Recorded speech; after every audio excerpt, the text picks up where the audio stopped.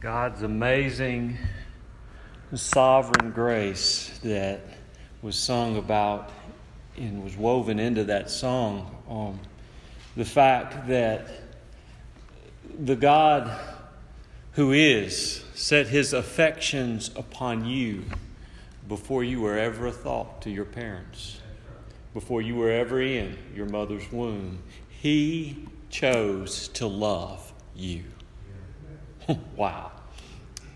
That is God's amazing grace. This morning, I told you guys, I said, we're going to be getting back into our verse by verse through the book of Ephesians, and we will. But after our summer in the Psalms, I felt like I need to fall into the Proverbs for a few Sundays. But this morning, if you've got your copy of God's Word, I invite you to open it to Proverbs 16. And we're going to read as a text this morning, verse number 5. Now, I don't know where I have set my normal preaching Bible. I preach from the ESV. I grabbed a Bible in my office. It's the Holman Christian Standard, so if it sounds a little different from what you typically hear me read, that's why. But Proverbs chapter number 16, and I invite you to stand for the reading of God's Word. Everyone who is arrogant in heart or proud in heart is an abomination to the Lord. Be assured, he will not go unpunished. You may be seated.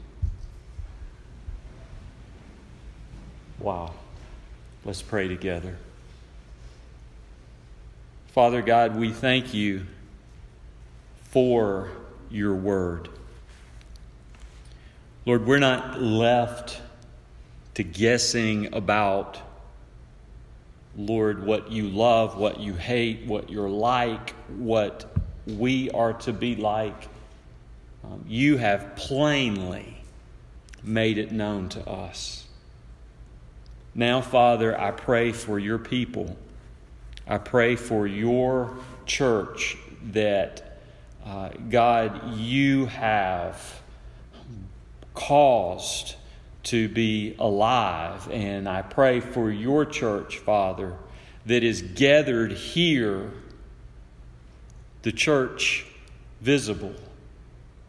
And I pray, Father, that you will take your word and, Lord, you will plant it deep within our hearts. That, Father, we will walk away from having been gathered in the name of Jesus, and we will be strengthened by your word. For man does not live by bread alone, but by every word that proceeds from the mouth of God. This is your word, Lord. And I pray, Father, that it will take root within our hearts. Give us eyes to see. Give us ears to hear.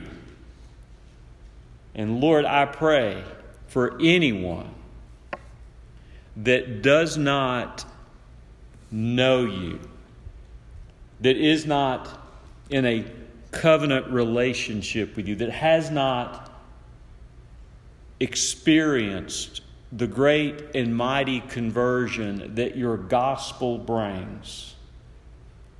I pray, Father, that they would be saved and trust Christ alone for the hope of their salvation. Lord, it is in Jesus' mighty name I pray. Amen and amen. One of the greatest evils that we deal with is a sin called pride. Every one of us alive, whether we want to admit it or not, the more prideful we are, the less we're likely to admit it. But every one of us, with breath in our lungs, we struggle with this thing called pride. The pride of some is loud, like a thermonuclear explosion. There is no doubt about the arrogance that they carry. The pride of others, though, is more subtle, stealthy like like a chicken snake slithering into the chicken coop. It goes almost unnoticed, but it's there, and even might be more diabolical than the more obvious kind. But it's there. It is a evil thing. In our proverb that we read this morning, verse 5, the Lord calls it an abomination. It is a detestable thing, and God assures that wherever pride is not dealt with, it will not go unpunished. He's serious about it.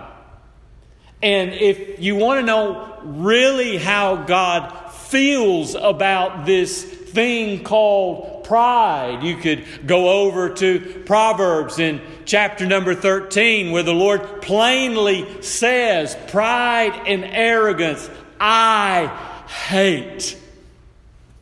He hates it.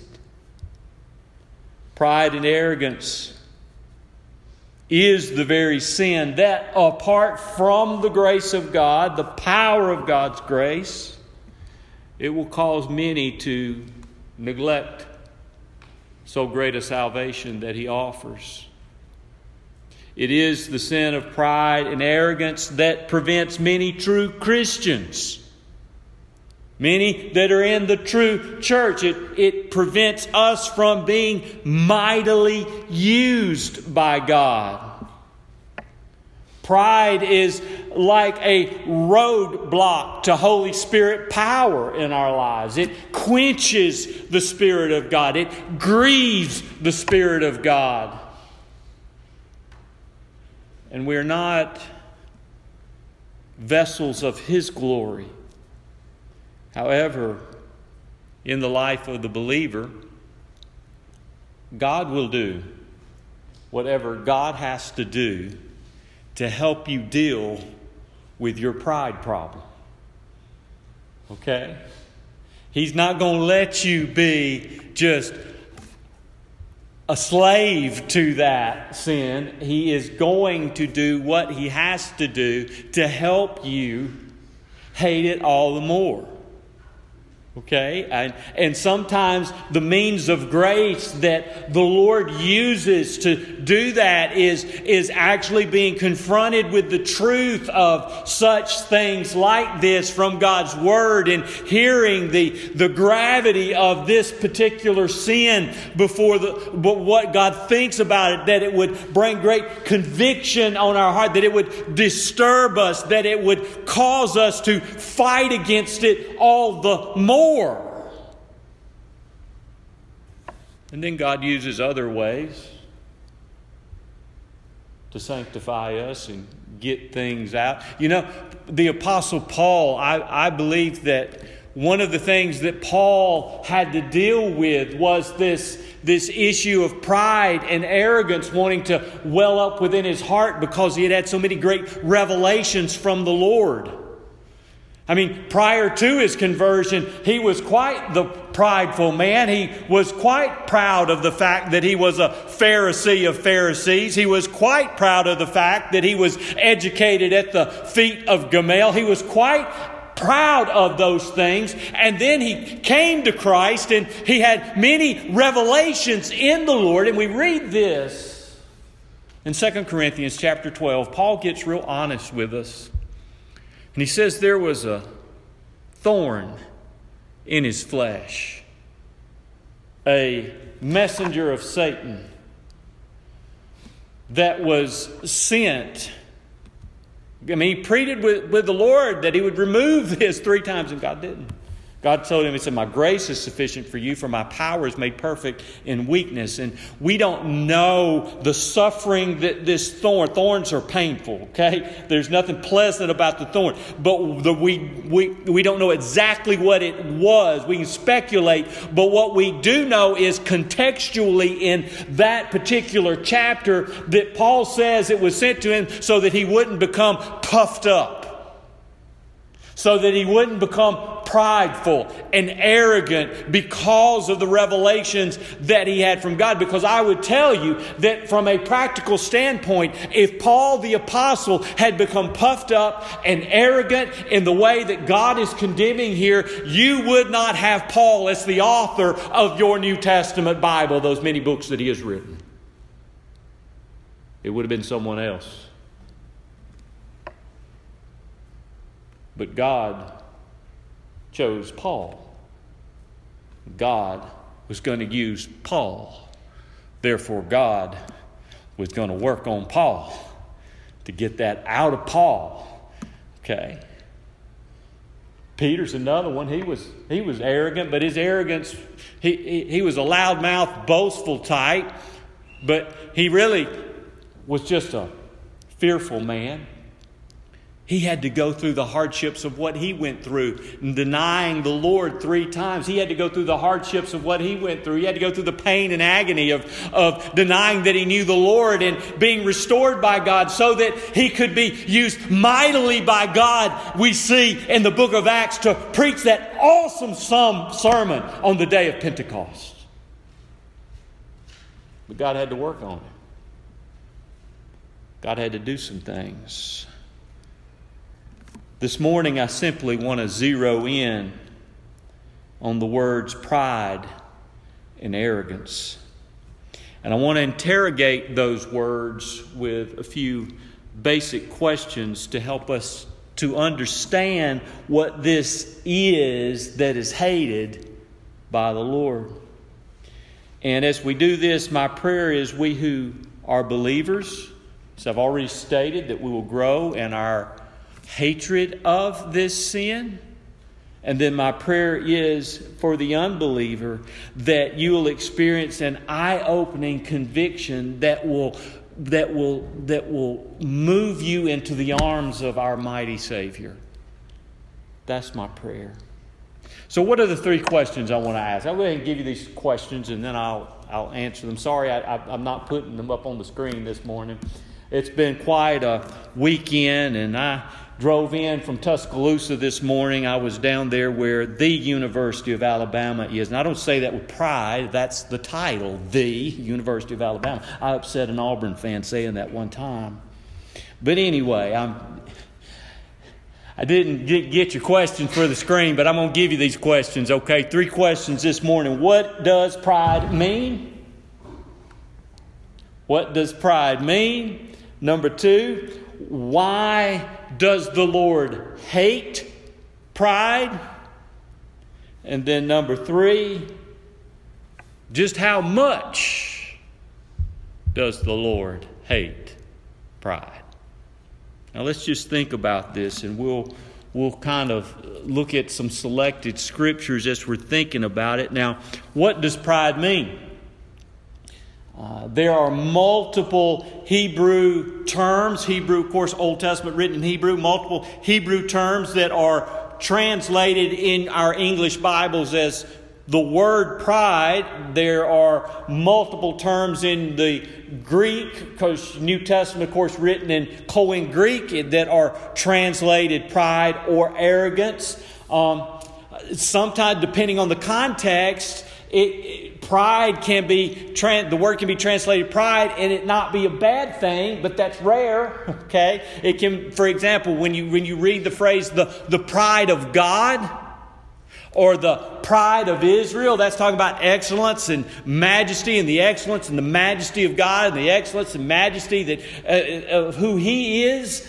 But when it is not in that context, okay? When you see these words that are translated as pride and arrogance and proud and puffed up, and there are some other ways that you can find it there, it's a bad thing, okay?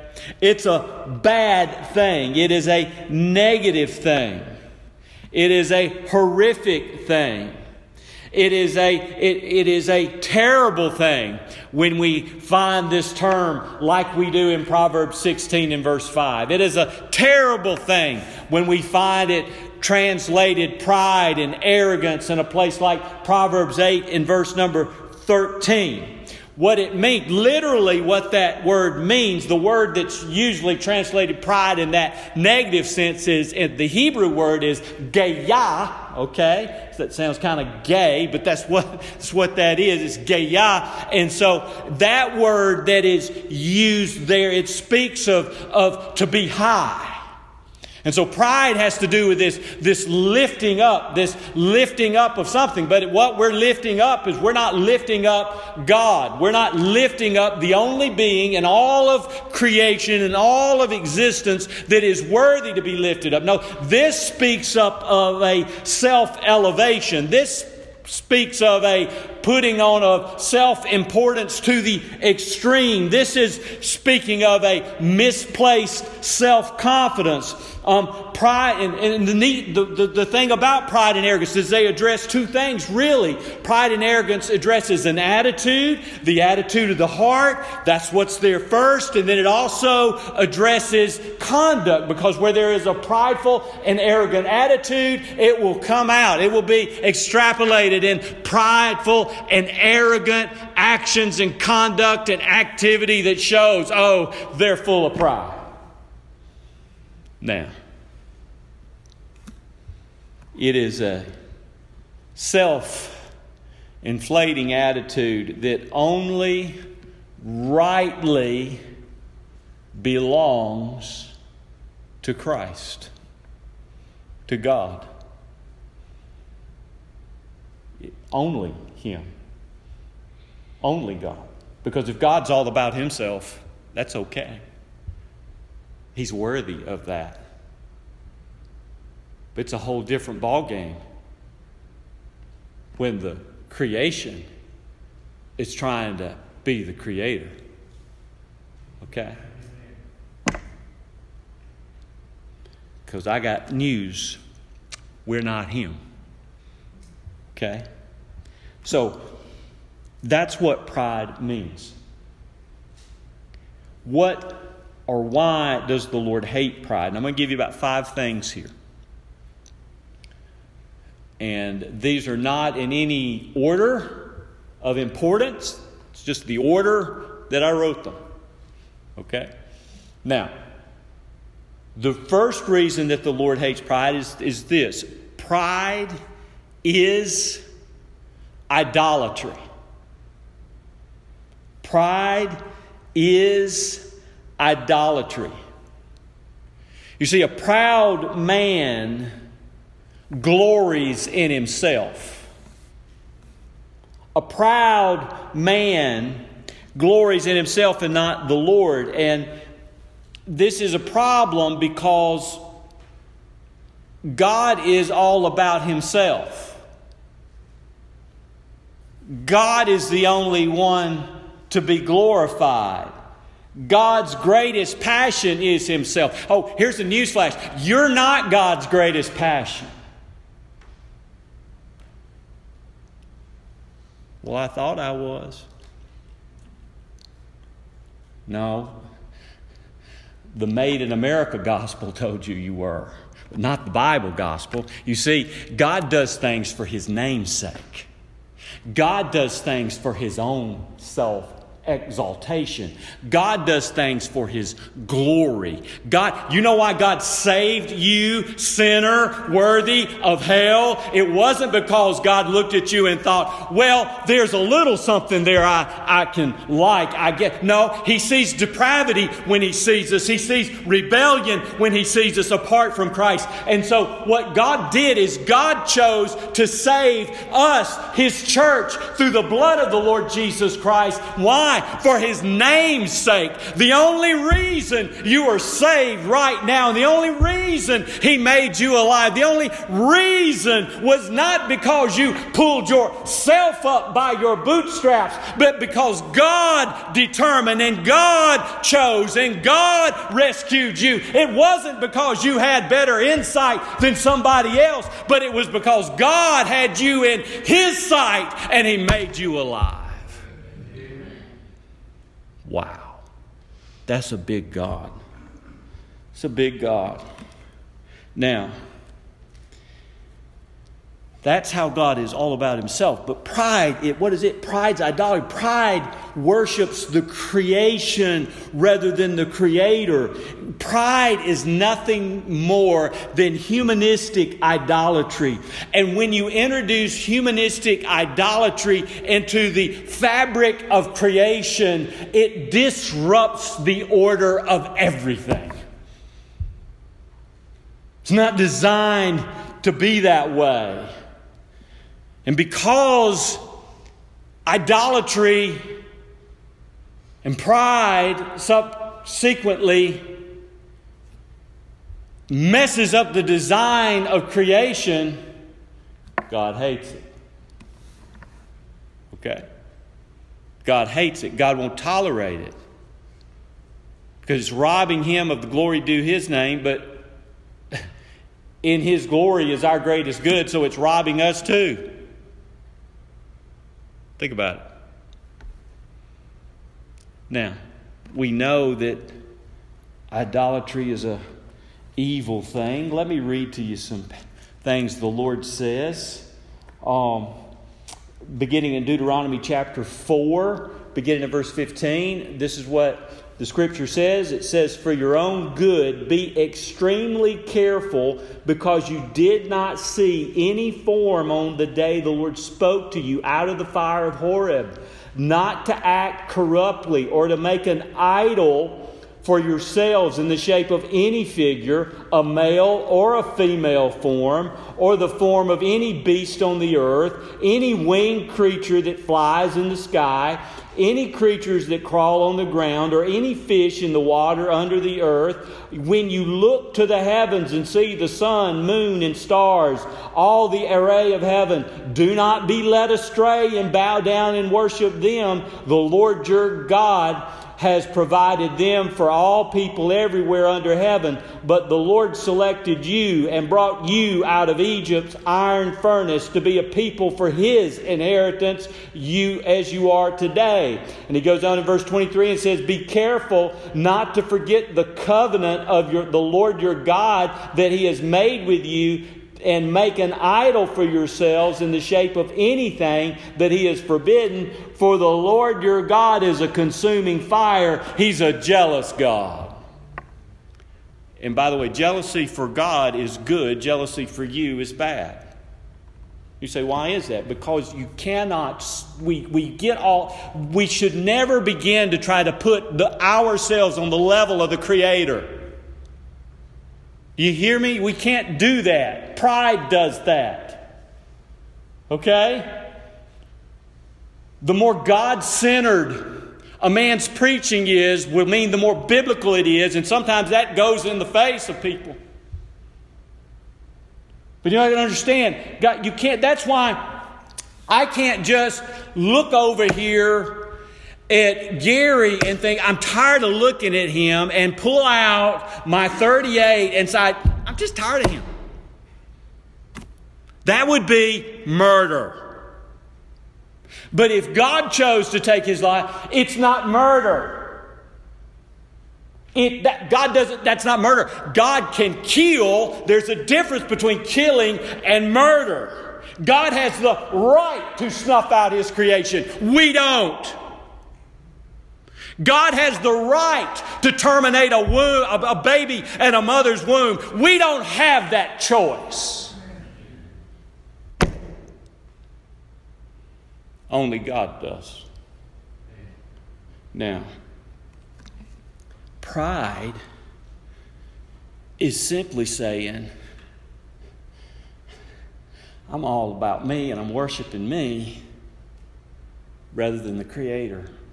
It's idolatry. And it messes up the whole creation. Therefore, because this is a danger to the creatures, God will not tolerate it. For the wrath of God is being revealed against all the ungodliness and righteousness of men. And in the context there where we had the gospel presented in Romans chapter number 1, we read about how the context of that is men chose, even though they knew the truth, they did not acknowledge the truth, but they chose to worship the creation rather than the Creator. Wow. So why does the Lord hate pride? Pride is idolatry. But why does the Lord hate pride? Pride is satanic. Pride is satanic. Pride is the original sin of Satan. Do you realize that? When we decide to take pride as a creation of the Lord, when we decide to become prideful in the way that the Bible is condemning here, when we do that, we're beginning to look just like the devil.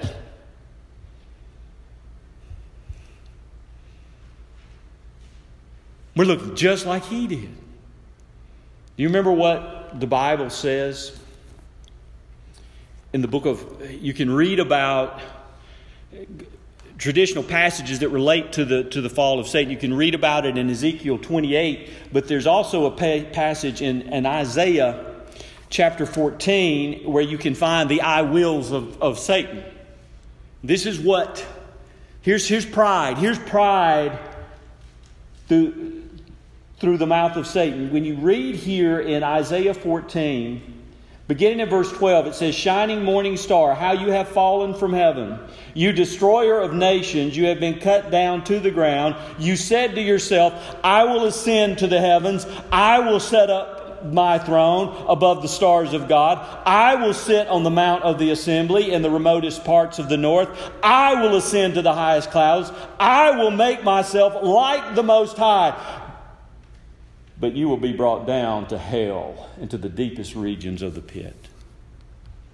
Wow. Satan said, I will. I'll ascend to the heavens. I will be like the Most High. And it was the pride of Satan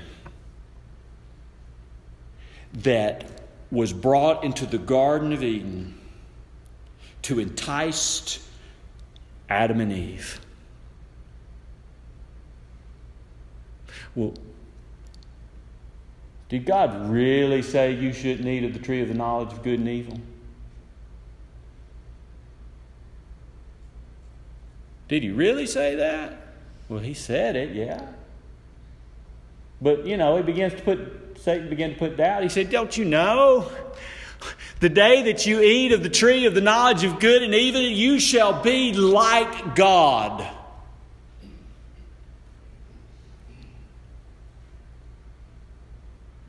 And so, Adam, knowing full well what was taking place, arrogant male that he was, allowed his wife Eve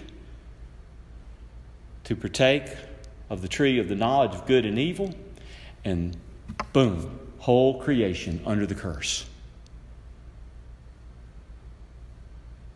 And this is why we have babies born with defects. This is why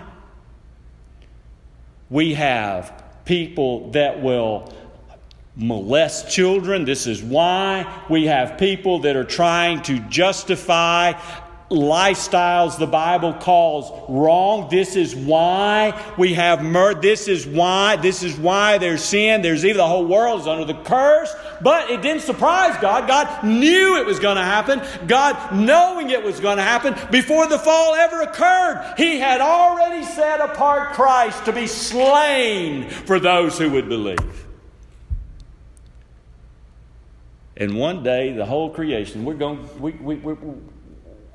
getting to it in the book of Revelation. Okay. The whole creation is going to be restored to what was lost in the garden. But then it's only going to be inhabited by the church of the living God, by those that have known Him. And then in that time, I will suggest to you that perhaps the very tree we could not partake of in the beginning. Well, I'll stop there. Wow. But pride is satanic. Pride is also deceptive. That's why the Lord hates it. Obadiah 1:3 says, the pride of your heart has deceived you.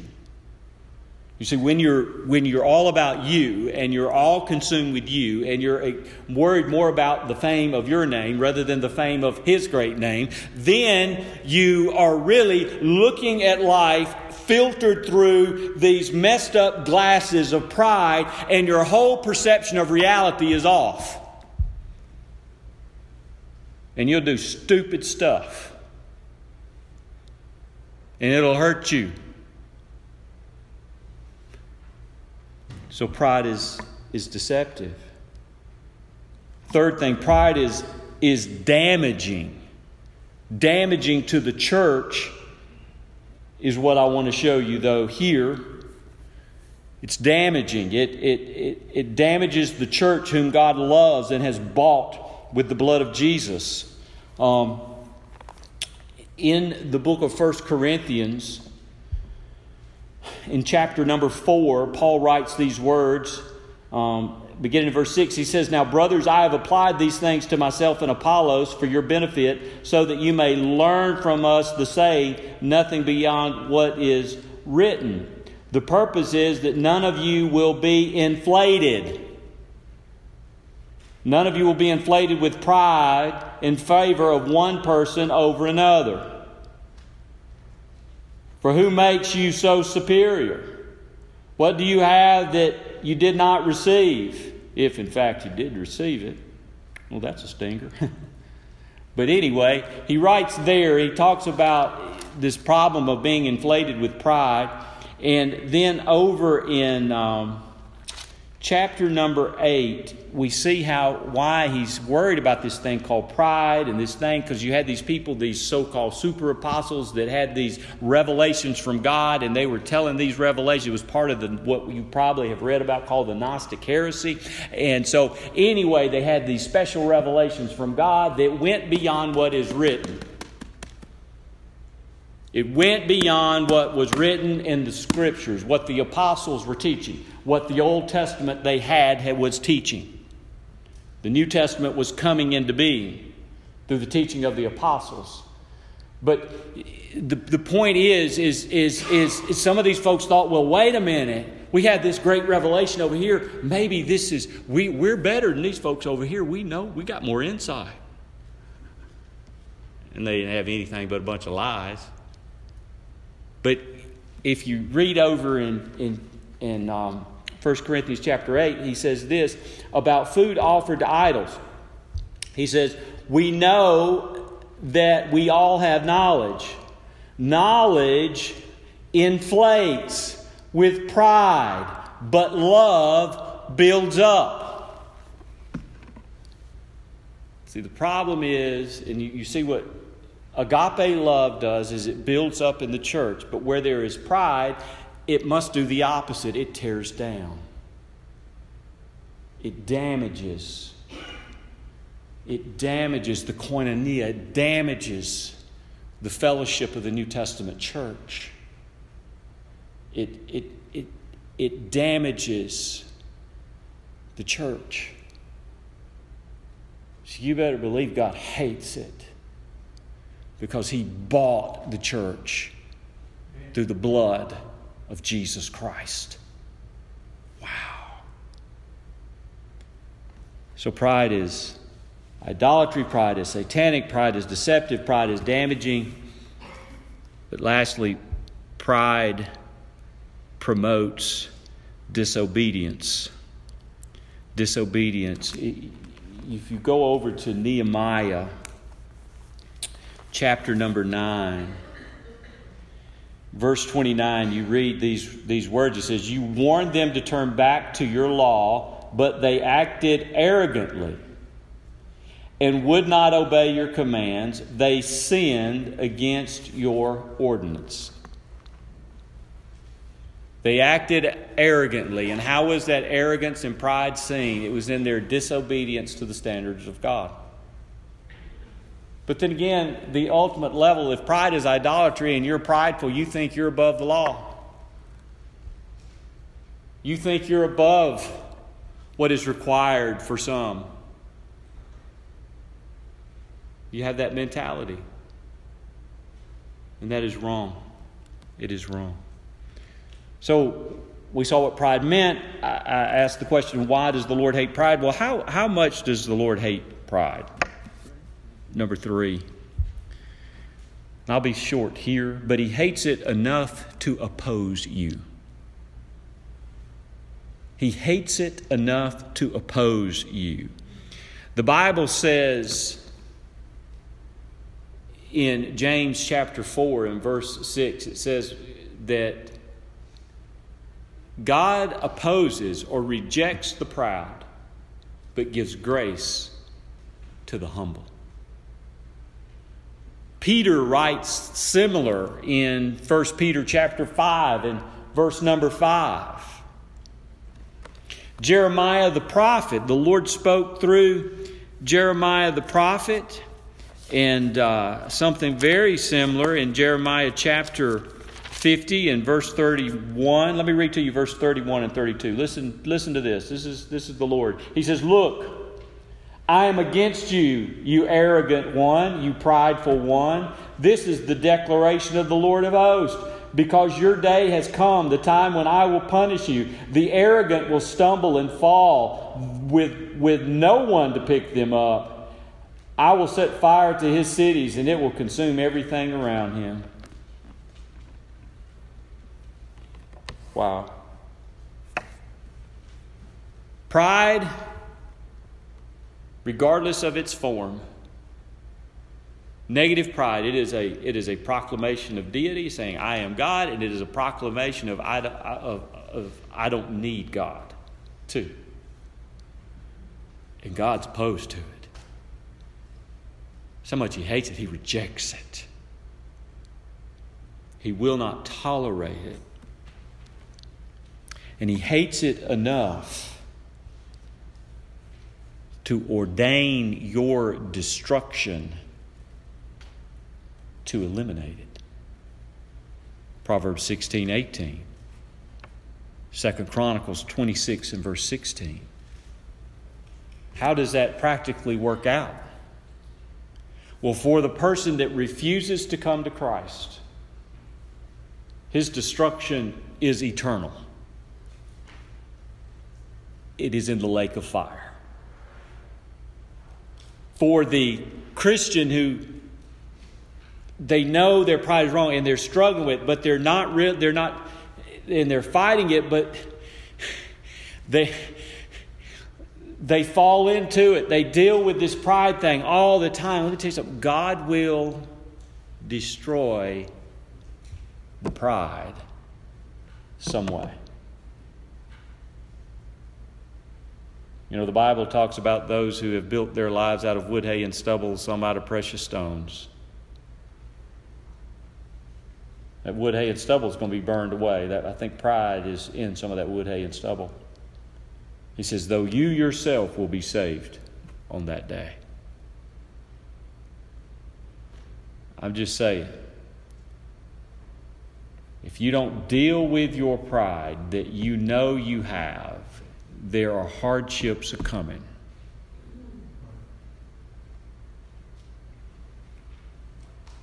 There is suffering that is coming. Deal with it. Deal with it. Guys, I know in my own life there have been seasons of great pain. There have been seasons of great pain where pride, because pride goes before a fall, and I'm telling you that there times and there are seasons in which the Lord has allowed me to fall flat on my face, to be humbled. And it is an ongoing process. You hear? So guys, let's all get on the same boat in the process of getting rid of this thing called pride. Okay? All right. And I simply share that with you because I want you to understand I'm not speaking down to you. I'm speaking as one who I know what it is to deal with it. Okay? Now, let's pray. Precious Father, God, we thank you so much for today. We thank you for your word. And God, I pray that you will help your church grow in its hatred of what you hate, that we would grow in our hatred of pride, for it is evil. Father, I pray that we would humble ourselves,